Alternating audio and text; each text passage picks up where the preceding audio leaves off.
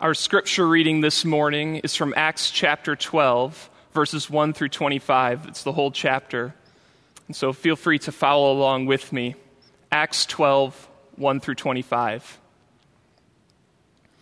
About that time, Herod the king laid violent hands on some who belonged to the church. He killed James, the brother of John, with the sword, and when he saw that it pleased the Jews, he proceeded to arrest Peter also. This was during the days of unleavened bread. And when he had seized him, he put him in prison, delivering him over to 4 squads of soldiers to guard him, intending, after the Passover, to bring him out to the people. So Peter was kept in prison, but earnest prayer for him was made to God by the church. Now when Herod was about to bring him out, on that very night, Peter was sleeping between 2 soldiers, bound with 2 chains, and sentries before the door were guarding the prison. And behold, an angel of the Lord stood next to him, and a light shone in the cell. He struck Peter on the side and woke him, saying, "Get up quickly." And the chains fell off his hands. And the angel said to him, "Dress yourself and put on your sandals." And he did so. And he said to him, "Wrap your cloak around you and follow me." And he went out and followed him. He did not know that what was being done by the angel was real, but thought he was seeing a vision. When they had passed the first and the second guard, they came to the iron gate leading into the city. It opened for them of its own accord, and they went out and went along one street, and immediately the angel left him. When Peter came to himself, he said, "Now I am sure that the Lord has sent his angel and rescued me from the hand of Herod and from all that the Jewish people were expecting." When he realized this, he went to the house of Mary, the mother of John, whose other name was Mark, where many were gathered together and were praying. And when he knocked at the door of the gateway, a servant girl named Rhoda came to answer. Recognizing Peter's voice, in her joy, she did not open the gate, but ran in and reported that Peter was standing at the gate. They said to her, "You are out of your mind." But she kept insisting that it was so, and they kept saying, "It is his angel." But Peter continued knocking, and when they opened, they saw him and were amazed. But motioning to them with his hand to be silent, he described to them how the Lord had brought him out of the prison, and he said, "Tell these things to James and to the brothers." Then he departed and went to another place. Now when day came, there was no little disturbance among the soldiers over what had become of Peter. And after Herod searched for him and did not find him, he examined the sentries and ordered that they should be put to death. Then when he went down from Judea to Caesarea and spent time there. Now Herod was angry with the people of Tyre and Sidon, and they came to him with one accord, and having persuaded Blastus, the king's chamberlain, they asked for peace, because their country depended on the king's country for food. On an appointed day, Herod put on his royal robes, took his seat upon the throne, and delivered an oration to them. And the people were shouting, "The voice of God and not of a man." Immediately an angel of the Lord struck him down, because he did not give God the glory, and he was eaten by worms and breathed his last. But the word of God increased and multiplied. And Barnabas and Saul returned from Jerusalem when they had completed their service, bringing with them John, whose other name was Mark. This is God's word. Amen. Keep your Bibles open as we come now to this story in Acts chapter 12, a story that I think is in many ways one of, if not the most important stories in this book of Acts, and indeed in some respects at least in the whole Bible. That's quite a claim. We've been seeing as we've been going through the book of Acts how relevant this story that Luke is telling about how the good news of the kingdom of God is moving from Jerusalem to Judea and Samaria and to the ends of the earth, how relevant that story is today. We live at a time when there's a great need for this message of grace and truth that connects across different racial boundaries and barriers to be heard. And we also live in a day when there's a great need for good news. We are desperate for a message that is good and a message that has a gospel to it, good news. And so this story of the book of Acts that Luke is telling, we've seen over and over again, is very, very relevant. And as we saw last week, God, through this message of the gospel, defeats religion in the sense of human-invented religion. And by defeating human-invented religion, legalism, judgmentalism, self-righteousness, by defeating that, he breaks down the barriers between different racial groups, Jews and Gentiles, now one as they unite around Christ. And so this story of the gospel moving from Jerusalem to Judea and Samaria and to the ends of the earth seems to be making steps of progress after steps of progress, continued movement forward. And yet now in this story, as I say, one of, if not the most important stories in the book of Acts, and perhaps for our day, even in the Bible, at this moment, something pretty big begins to go wrong. And you see, that's so important for us to grasp. What do you do when things go wrong? When things are not as you wish they were? And when you're a Christian and you have tried your best to love Jesus, but things have not turned out as you wanted? When we live in this day and age when very few of us can really understand all that is going on in our world today and things rarely seem to be on the right track. What do you do when things go wrong? What we're going to see this morning is the nature of these things that were going wrong here, then what they did, and then what God did. Now, what was going wrong here in this day connects to a lot of the things that we're facing in our day. And in basic short terms, it's related to this king, King Herod. Now, don't confuse this King Herod with Herod the Great earlier in the Bible and in the Gospels. This is Herod Agrippa I, known to history as Herod Agrippa I. And he had been to Rome. He'd been trained in Rome. He was connected to the global powers at the time, and now he was back, and he was king.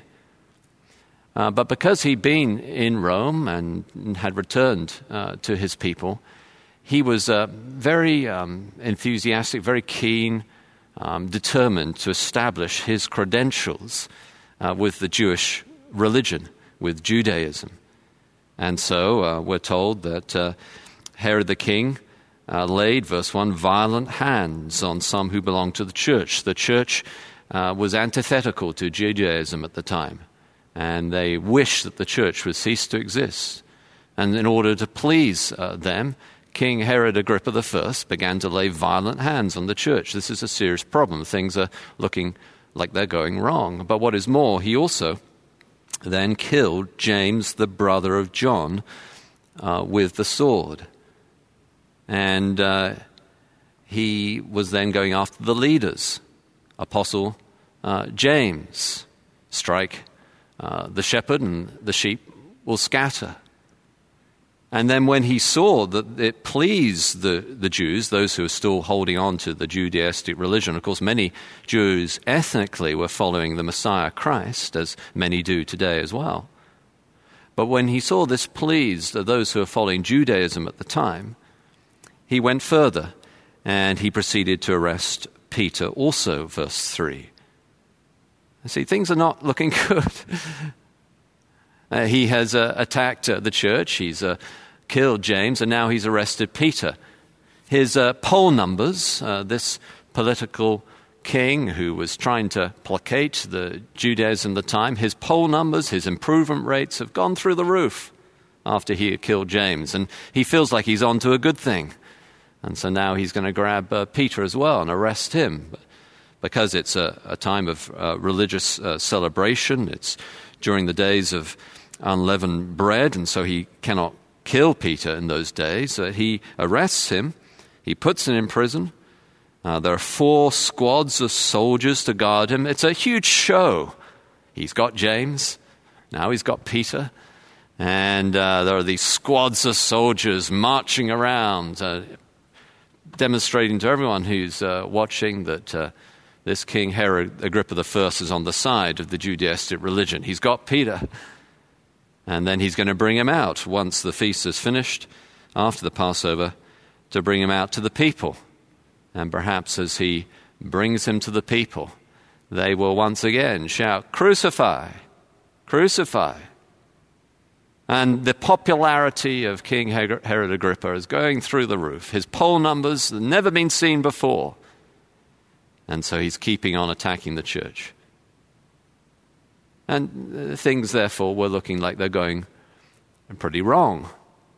Now, it's very important that we face up to the truth, that just because we may be someone who follows God, just because we're faithful in our giving to the church, just because we come to the live stream like this, just because we serve in the church, just because we love Jesus, it doesn't mean that we are immune from things going wrong.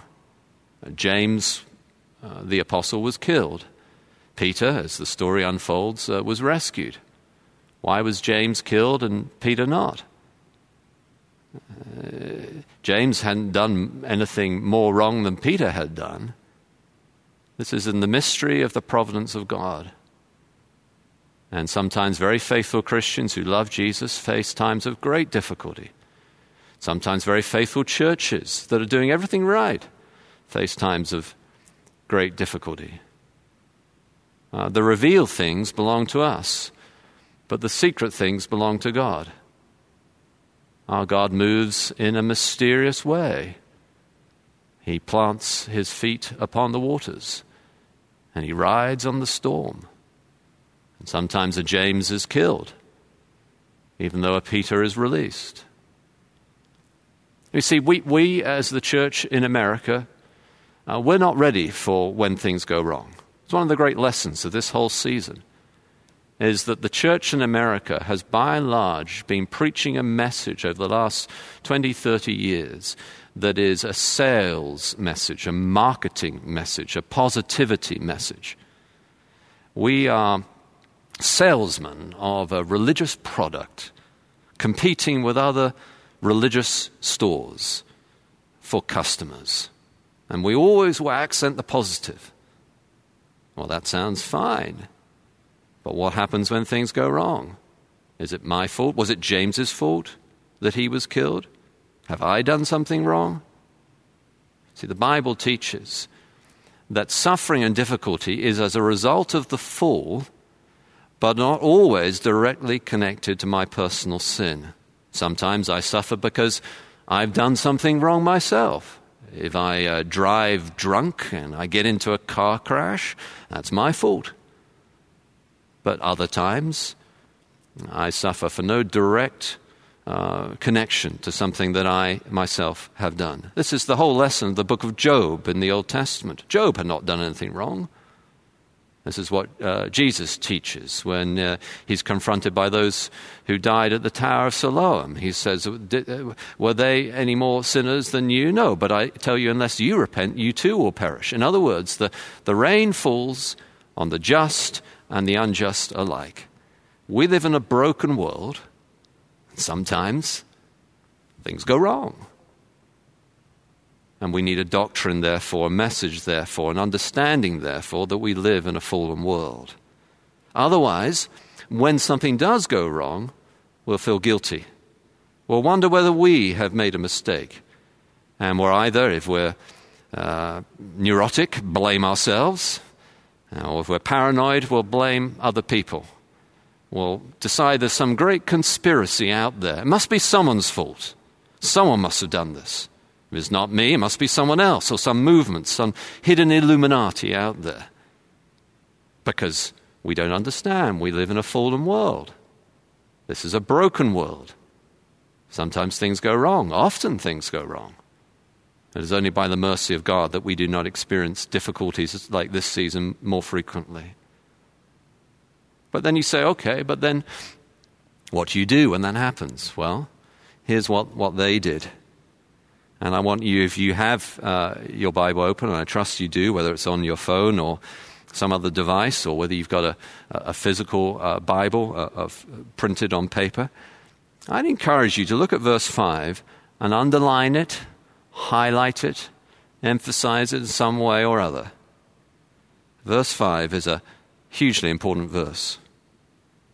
And we're looking at what they did. And part of what they did was exemplary, and part of what they did was less than exemplary. But this is a wonderful example to us in verse 5. So Peter was kept in prison, but earnest prayer for him was made to God by the church. What a verse. Will you underline that? Will you emphasize it? Will you highlight it? Peter was kept in prison, but earnest prayer was made for him by the church. Your child is not doing as well as you would wish, but earnest prayer was made for him or her by the church. Your career is taken a turn in a way that you wish it had not, but earnest prayer. You're concerned about what's happening in the country, but earnest prayer. You're not sure what you're going to do in the next few months or so. You're at a loss for future direction, but earnest prayer. You're locked at home with your parents and they're really annoying you, but earnest prayer.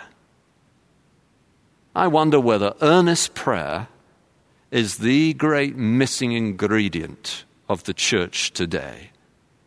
Over the last 10, 15 years or so, there's been a revival of interest in preaching from the Bible. There's been a revival of interest in theology. There's been a revival of interest in church health. We need a revival of interest in prayer. Ministers are called to the ministry of the word and prayer, both. Not just the word, not just just prayer, but the word and prayer. Earnest prayer, but earnest prayer. Why is it that we find this so difficult? Is it because we've bought into the materialism of the world around us, that it's hard for us to imagine that something that seems so non-materialistic as sitting in a room on your own and closing your eyes and talking to someone that you cannot physically see, that we just find it so hard to believe that that can possibly make any difference? Is that why we bought into the doctrine of materialism, that if you cannot see it, it does not exist, as if, air you cannot see, but it certainly exists and makes a difference. Electricity you cannot see, but it certainly exists and makes a difference. Love you cannot see, but it exists and makes a difference. Have we bought into the doctrine of materialism where we just find it so hard to believe that getting on our knees, sitting in a chair, closing our eyes and talking to God can possibly make any difference? Is that why we find earnest prayer so hard? Is it because we don't truly believe the promises of God in the Bible? That God promises that if we pray, He will answer those prayers.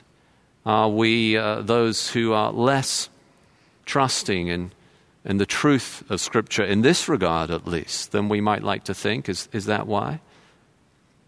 Is it perhaps because we have an imbalanced theology of God's sovereignty?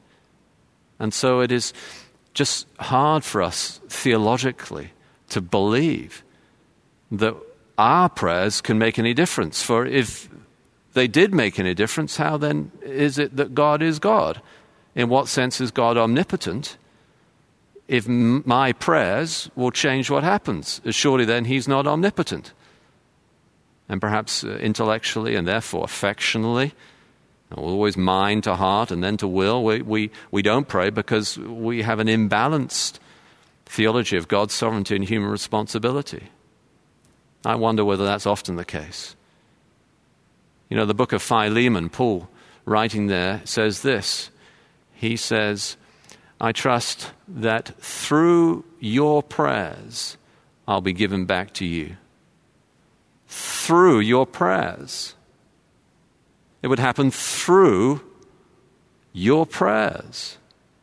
Or Paul writing in 1 Corinthians chapter 1, verse 11, he says there that you must help, you must help in prayer.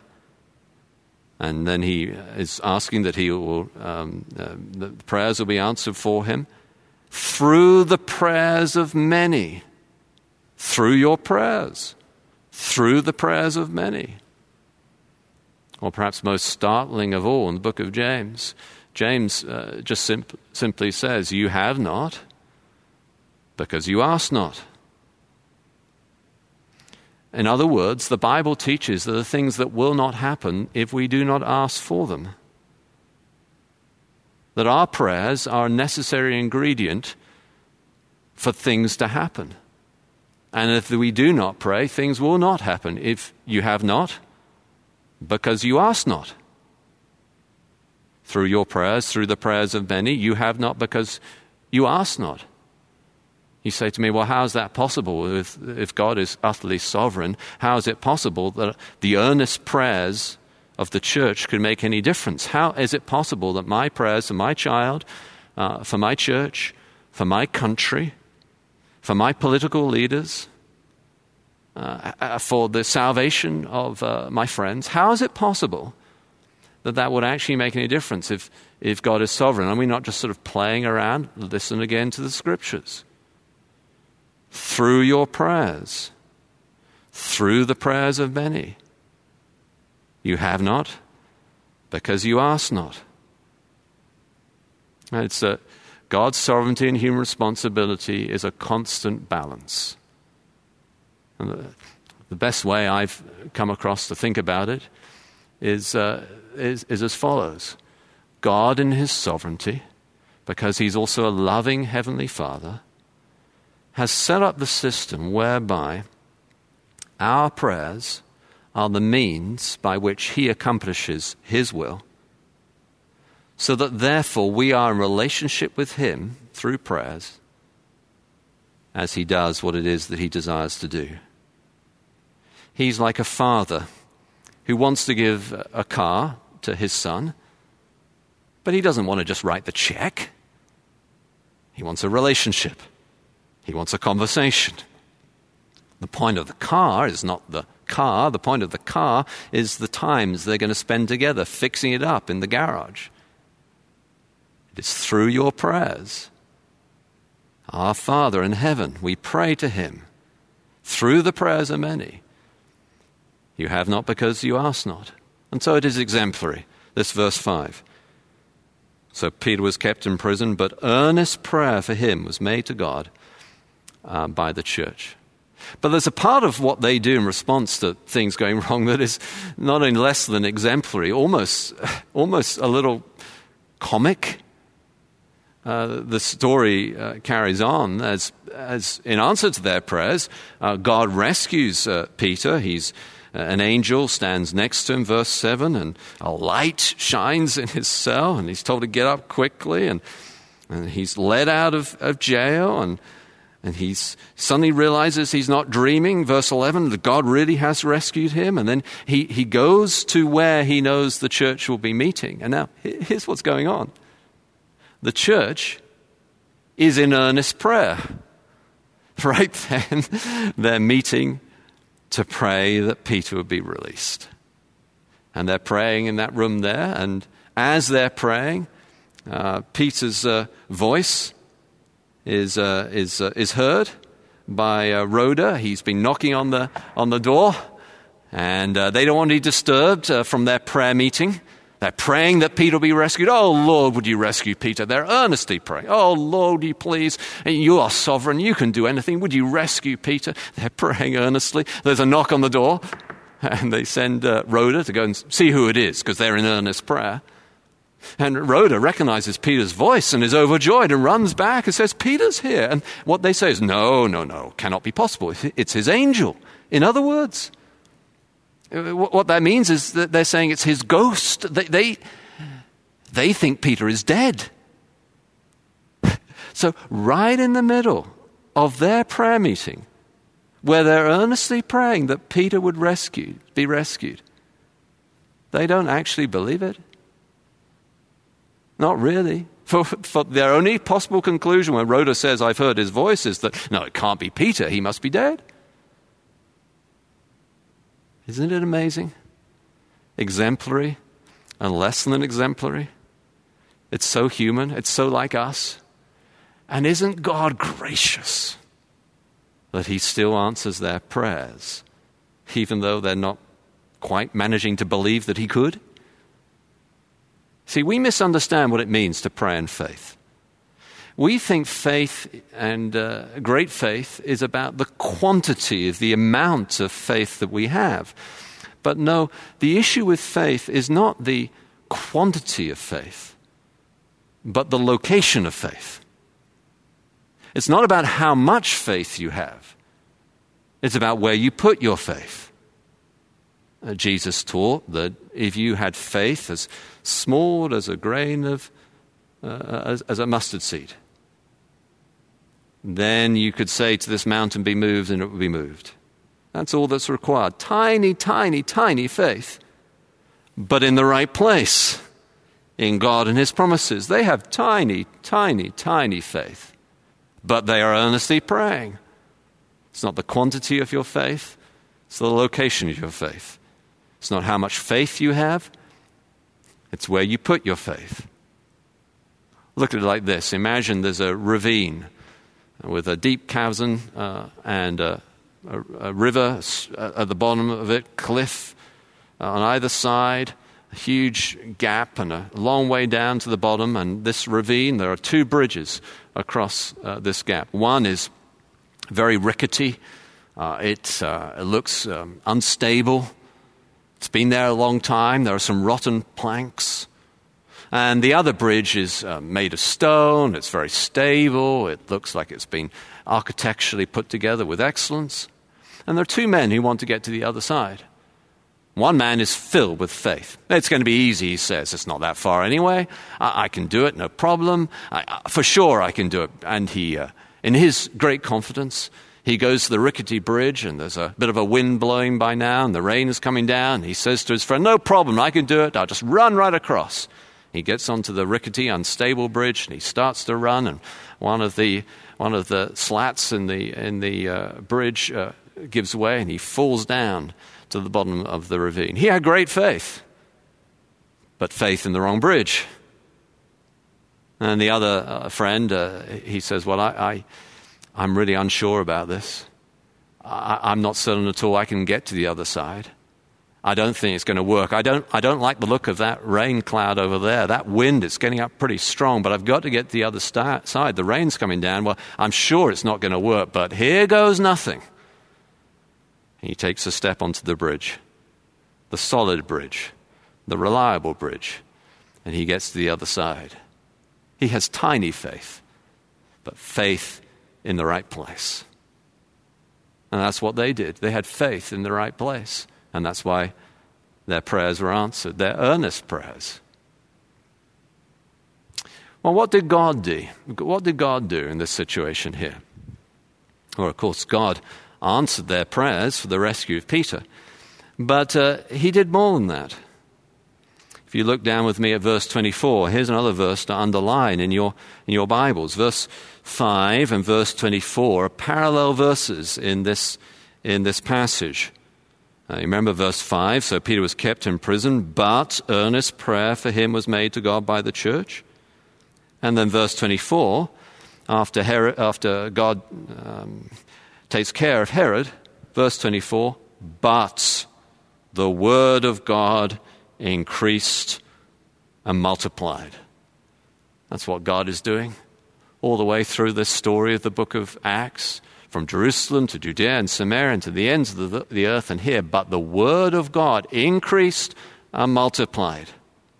That's what God's agenda is always, that God's word would both increase and multiply. Increase and multiply. It's not more pious to wish for the day of small things. It's not more pious to be unsure whether increase or multiplication is a good thing. God's agenda is that the word of God would increase and multiply. And even King Herod Agrippa I, could not stand in the way. But the word of God increased and multiplied.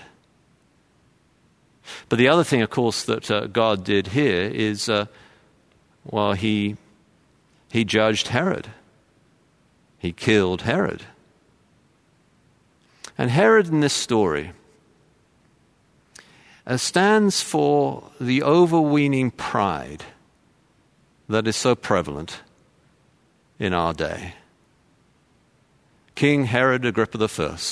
Josephus, the Jewish historian, describes him in many ways as not as bad as his grandfather, King Herod the Great. King Herod the Great was a truly malevolent, awful human being. He, on his deathbed, commanded that his relatives get hundreds of other people into a stadium with soldiers around them, so that when King Herod the Great died, they would be killed, and people would mourn King Herod the Great's death because others, their friends and family members, had been killed at the same time. What an evil man.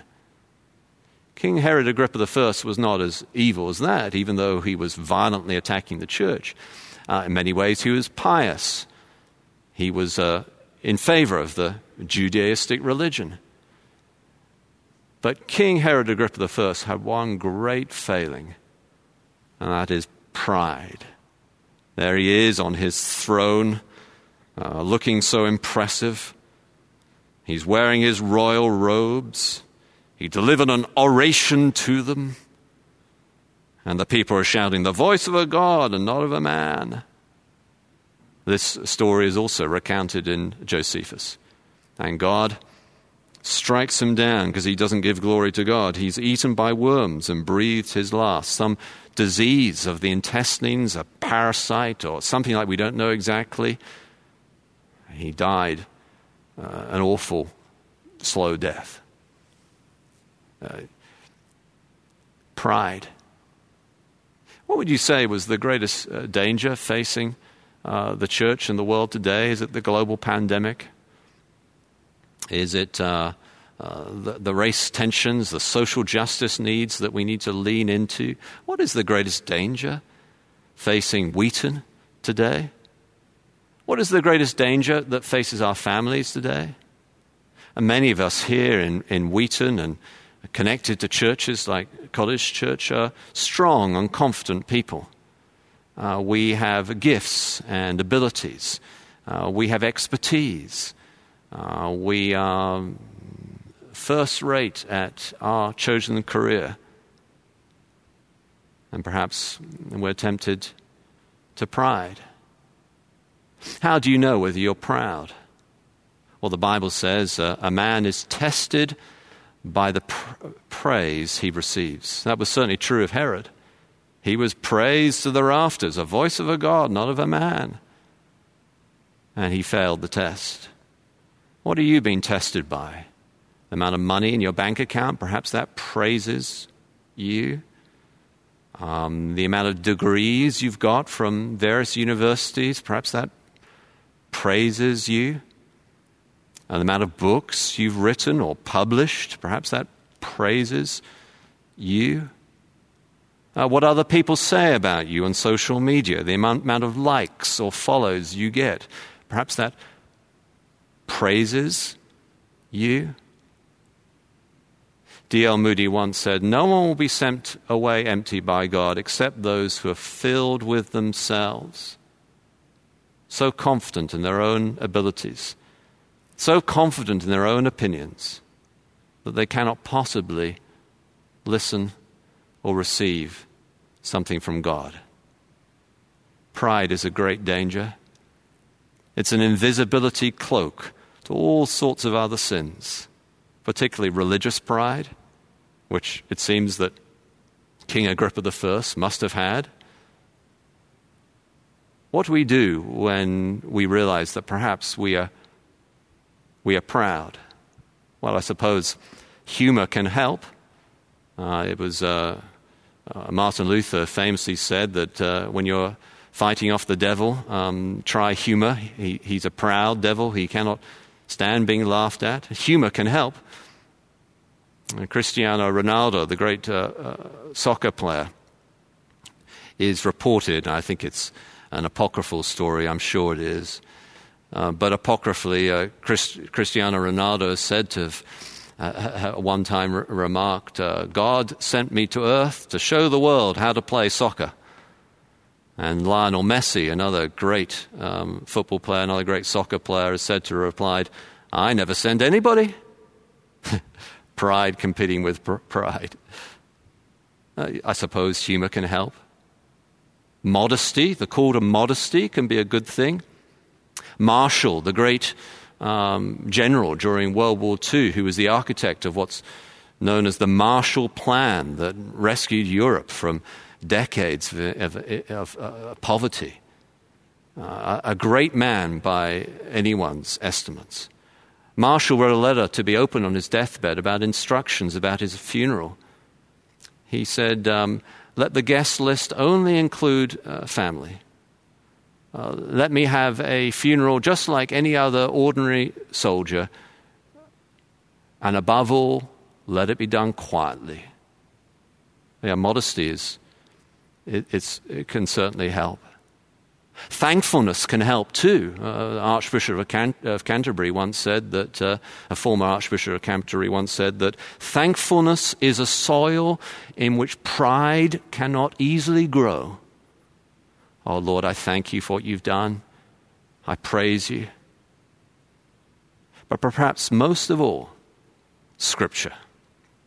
In fact, in Deuteronomy chapter 17, God specifically told kings, like King Herod Agrippa I, and we may apply it to presidents of organizations or presidents of countries or people with celebrity status. God specifically said to kings, write down the Scriptures and read over it every day so that your heart might not be elevated above your brothers and sisters. That's the solution of solutions. Not just to read the Bible, but actually, if you're struggling with pride, get a notebook, get the promises of God, get the Psalms of the Bible, and write out the Scriptures in your own hand over and over again so it lodges in your brain. And then next time when someone praises you, aren't you great at that? Aren't you brilliant? Aren't you the best thing ever? You can do what King Herod Agrippa I did not do, which is give God the glory. Oh, Lord God, we do pray that you'd help us to do that as a church and as individuals. We pray, Lord, that you would revive in us earnest prayer. And we pray, Lord, that the Word of God would increase and multiply through College Church. And Lord, we do ask that you would keep us centered upon you, not puffed up and arrogant, but humbly trusting you to increase and multiply, earnestly praying that you would do according to your will, that you would rescue many people today. Lord, I earnestly pray that today you would rescue people from sin, from bondage, and release to the freedom and joy and love of humble, Christ-like dependence upon you. Oh, Lord, do it. Would you revive us again? In the name of Jesus. Amen.